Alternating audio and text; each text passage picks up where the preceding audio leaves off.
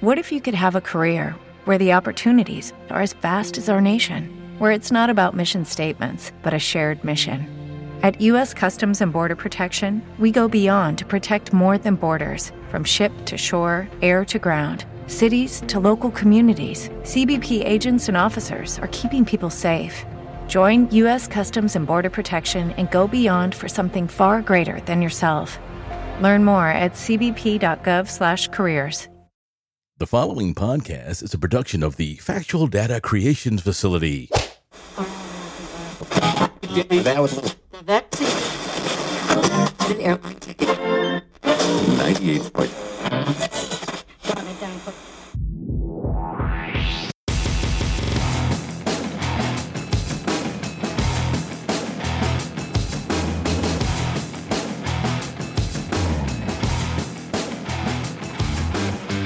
Welcome back to the OFNT podcast.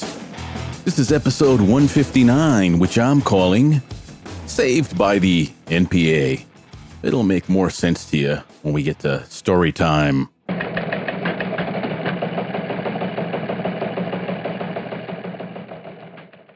Yeah, I scraped up some tech news this week. Apple has announced that the company's yearly developers conference, aptly named the Worldwide Developers Conference, it's better known as the WWDC, unless you're one of those hip Apple insiders who say DC, will be held on June 5th through the 9th. Reports say that we may see the new Mac Pro and the virtual reality goggles the fruit people have supposedly been working on. Personally, I have no interest in either, but sure, I'd like to take a gander at them. Other than that, the most interesting thing to me is the new features coming to iOS, iPad OS, and TV OS.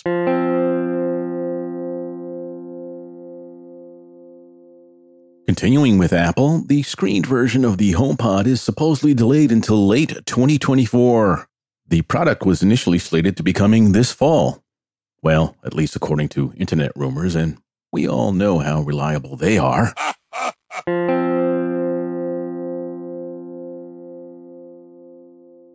Digital Trends had the following headline last week. After reaping the rewards, NVIDIA turns its back on cryptocurrency. What? For those of you into the non-government digital currencies, NVIDIA chips were the silicon of choice for computers used to mine for Bitcoin and other crypto. NVIDIA released a statement last week in which the company shared the opinion that crypto doesn't bring anything useful to society. Instead, NVIDIA is all about chatbots such as ChatGPT and its competitors. Why the abrupt shunning of cryptocurrency? I don't know for sure, but in my opinion, the world is moving towards central bank-controlled digital currency. In order for this official currency to gain support and legitimacy, all non-controllable digital currency, like Bitcoin, for example, cannot be allowed to exist. Governments will regulate crypto into oblivion to clear the way for their own version of digital currency. In fact, the collapse of Silicon Valley Bank, Signature, and Silvergate banks, who were heavily into crypto, had government regulators putting pressure on them, which caused the collapses. That's according to reports by outlets branded conspiracy theorists, so take what you will from that info. As proof for this theory, it is noted that all deposits were covered after the failure of these banks, except crypto-based deposits. Isn't that convenient? Perhaps NVIDIA has either gotten some inside information or just sees the writing on the wall. The Chinese-based search engine Baidu has canceled the planned live-stream launch of the company's ChatGPT competitor, Ernie, last Monday. This according to a story from Reuters. This cancellation has caused Baidu's stock to fall by 4.5%. As I said last week, it's much harder for a Chinese-based company to bring a product such as this to market than it is for Western companies, and that's because of the requirement for such game-changing tech to first pass through the auspices of the Communist Party of China. They'll eventually receive the green light, so we'll all just have to wait until then. Video game maker Electronic Arts has announced it's cutting 6% of the company's workforce, which works out to some 800 jobs. EA is just another tech casualty of the return to normalcy after the COVID pandemic. I don't hear those calls for learning the code from the usual suspects lately, though. Do you? No.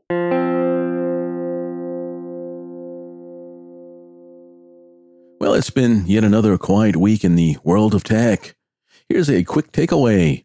TikTok is still not banned, and the bill that would give the government the authority to do so has been found to be so overloaded with additional powers that it's being called the Patriot Act Part 2. To offset the possible banning of its wildly popular social media app, TikTok's parent company, ByteDance, has launched Lemon8, an Instagram competitor. Speaking of TikTok, the podfather, Adam Curry, had a great take on why TikTok has become so popular, and it's not because of the app's algorithm. Mr. Curry cites the positivity of TikTok's comment section. He posits that the negative comments that are so prevalent on all other social media platforms are not raised to the top for engagement's sakes.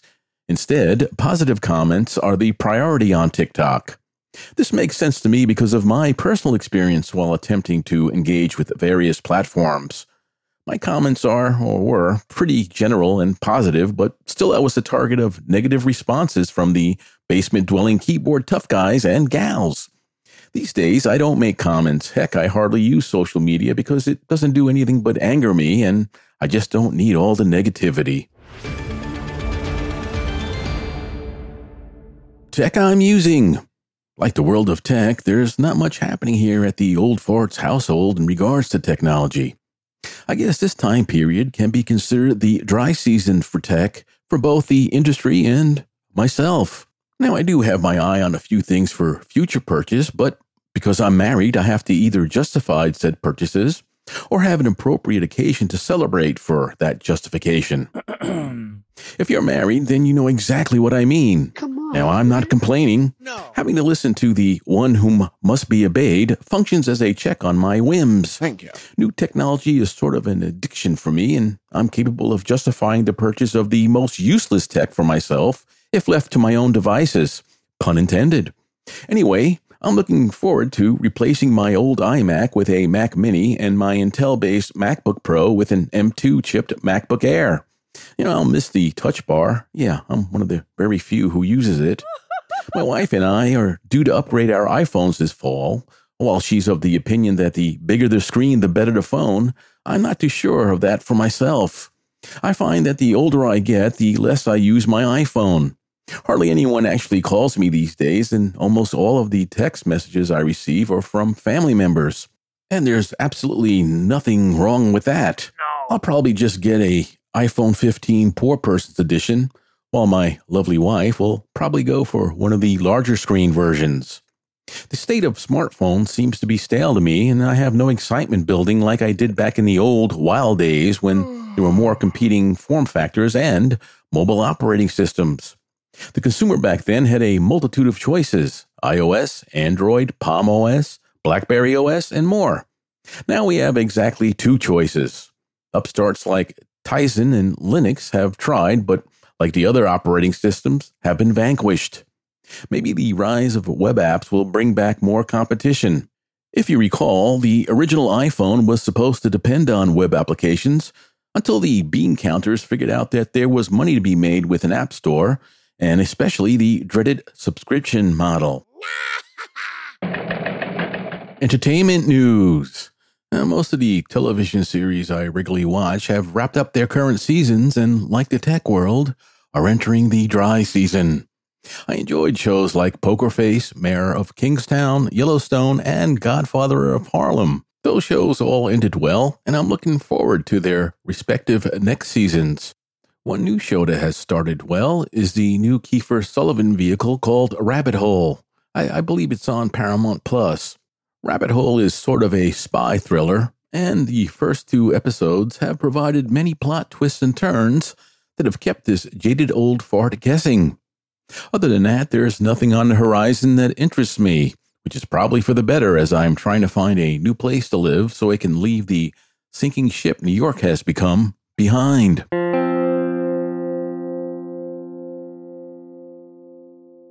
Streaming service Hulu is rolling out an update to its app, which will bring it in line with most other streaming services apps. The toolbar, which is currently on the top of the screen, will be moved to the left side, where most other apps have placed it. I'm just hoping Hulu gets it right and it's an improvement over the current app.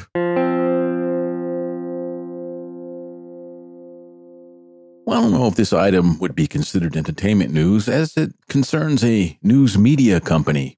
Then again, I consider the modern bought and paid for mainstream media part of the entertainment industry anyway. Ouch. This concerns the once great news broadcaster, Cable News Network, also known as CNN.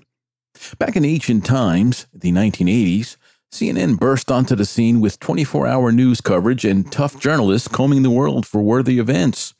As a GI stationed overseas, CNN was the go-to network for getting all the news from stateside and from around the globe.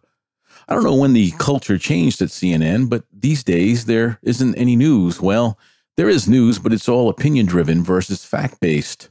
CNN is not alone in this. Most other outlets are the same. In CNN's case, the audience ratings have gotten so low that many, if not most, news podcasts routinely draw more of an audience. New management over at CNN has replaced various shows and news personalities, but it doesn't seem to be making a difference. CNN has to be bleeding money, and I wonder how long its parent company, Warner Discovery, will continue to prop the network up. Maybe CNN should just fire everyone and start from scratch. Do you watch CNN? What do you think their future is? Podcast news. While big money-backed celebrity-hosted podcasts continue to be released, the volume is way down, which if you listen to this show, then you know I feel this is a good thing. The major media enterprises who poured millions, if not billions of dollars into the podcast space have had their butts handed to them. They had all counted on advertising sales to generate enough profits, but with the pandemic ending, audience numbers fell off sharply with advertisers following. Going forward, I think we'll see celebrity casts for scripted fiction shows and as guests. The whole podcasting so-called industry will see a period of consolidation and the cancellation of many shows. This will give the independent podcaster a fighting chance of competing. The problem with podcasting, though, is discovery. There are many websites and podcast players who try to make discovery of podcasts easy, but none of them seem to be good enough to make discovery as easy as, let's say, a Google search. I guess it's the decentralized nature of the RSS method of distribution of podcasts that contribute to this. The good thing is that with this approach, it makes podcasts harder to control, especially with the Podcast 2.0 index. Here are some podcasts I listen to and recommend. For news and political commentary, Daybreak Insider, FT News Briefing, The World Brief from The Economist, and The Intelligence from The Economist. For news commentary, I'm going to pick The Michael Savage Show.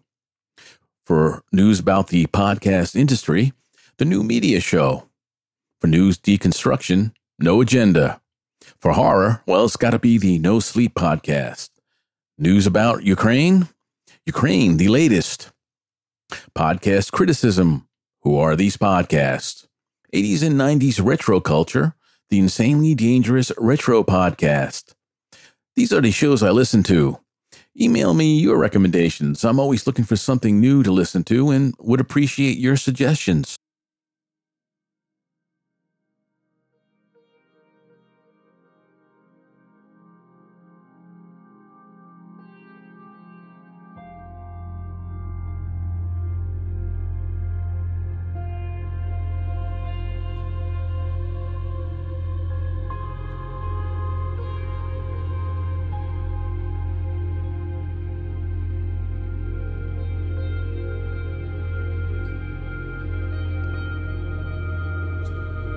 Yes, it's story time.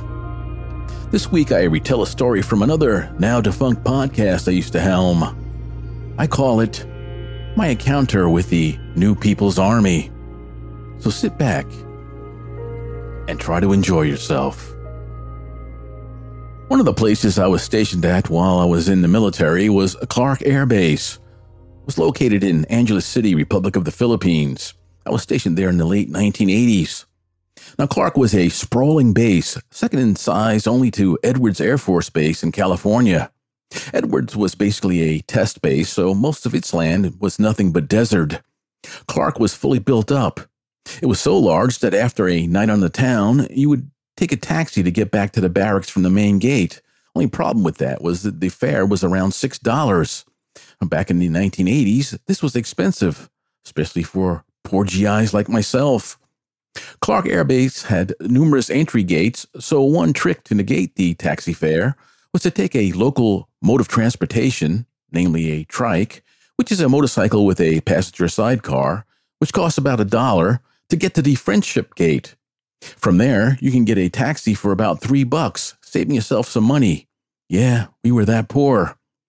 Us GIs would rather spend our money on beer and women, so every penny counted.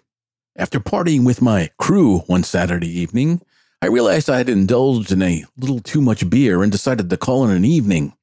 It had been a rough week at work, and I was tired and cranky. In other words, normal. I made my way towards the main gate of the base with the intention of hiring a trike to the Friendship Gate and taking a taxi from there as I've described previously. After haggling with numerous trike drivers, who for some reason were all demanding the equivalent of a $3 fare, I decided to just walk the mile or so to my destination. Well, it seemed like a good idea at the time. That route wasn't lit, and I was the only sap walking that dangerous road. Not even locals would be caught walking that road after dark. A combination of youth and drunkenness fueled my bravado. The road was flanked by the tall walls of the airbase on one side and a very rundown housing development on the other side. About halfway to my destination, an unmarked jeepney, which is the equivalent of a New York gypsy cab, meaning unlicensed, slowly paralleled me. Its driver was asking if I would like a ride. Now, a jeepney is an old U.S. World War II era Jeep converted to accept up to 10 passengers or more. I refused the offer of the ride, not wanting to be robbed, which was a thing with unmarked jeepneys at that time. The vehicle pulled slightly ahead of me, and two rough and tough-looking local men hopped out the back and started walking towards me. Realizing that I was most likely going to be robbed, I quickly decided on the fight part of the fight or flight instinct. I reasoned if I was going to make a run for it in my present condition, I'd only get robbed while being tired. Anyway, where was I going to run to? So I bladed my body in anticipation of the beatdown that was surely coming my way, when all of a sudden the two local men stopped dead in their tracks. They both now had a wide-eyed expression on their faces, and they scrambled back into the rear of the jeepney, which hit the gas and quickly left. That left me alone, or so I thought. Thinking that I had scared off my would-be assailants, I suddenly realized that a large dump truck was slowly approaching me from the rear. It slowly passed me by, and I noticed that the rear of the truck was filled with what I thought were either the local police or Philippine Army troops. I assumed this because they were wearing unmarked military-style shirts and armed with M16 rifles, which were pointed directly at me. Because of my impaired state, this didn't bother me at all. The men stared at me intently, which did make me somewhat uncomfortable. I waved at my saviors, or would-be saviors, and yelled my thanks as the truck rolled by. Its occupants' weapons and stares still focused on me until the vehicle slowly made a left turn down one of the run-down streets of the housing development. I recall thinking how strange their behavior toward me was at the time as I continued my journey. A few minutes later, I heard the unmistakable staccato of small arms fire, and this time the flight instinct won over the fight instinct, and I ran as fast as I could to the Friendship Gate, promptly vomiting upon my arrival. This caused the bored lone gate guard to burst out laughing. After recovering, I mentioned the dump truck and the sounds of gunfire, to which the guard, now convinced I was mentally challenged, replied, "That was firecrackers, you idiot. You hear that around here all the time." Feeling more foolish than usual, I jumped in the first taxi I saw and finally made it back to the barracks. Back at work the following Monday, I was describing my weekend adventure to my buddies when I was pulled aside by a local worker. The man excitedly told me that the dump truck was not full of army or police like I thought it was. In fact, it was the local Communist New People's Army, or NPA as they were called, who just happened to be waging a nationwide armed insurrection at the time. He also told me that a dump truck was their vehicle of choice because it was almost like a tank to them. He told me what I had witnessed was an NPA cell on their way to assassinate a relative of the mayor of Angeles at the time. As proof, he produced a copy of the local newspaper and pointed to the article detailing the assassination and saying that I was fortunate I wasn't killed that evening. Well, I never walked that road to the Friendship Gate again, even in broad daylight, and from then on, I paid that expensive taxi fare from the main gate to the barracks when returning from a night on the town.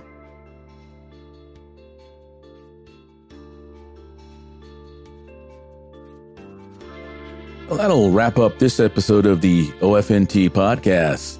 Thanks for listening. Hope you enjoyed the episode. I enjoyed making it for you. If you like what you heard, hey, you can make a donation using the link in the show notes. Any and all donations will be appreciated. And you can always reach me at ofntpodcast@gmail.com if you're so inclined. I'd enjoy hearing from you. Remember, don't listen to what they say. Watch what they do. Man, it's the month of April already. Before you know it, summer will be in full swing. Hey, you don't want to miss it, so why don't you get off my lawn? Stay skeptical. I'm out. See ya.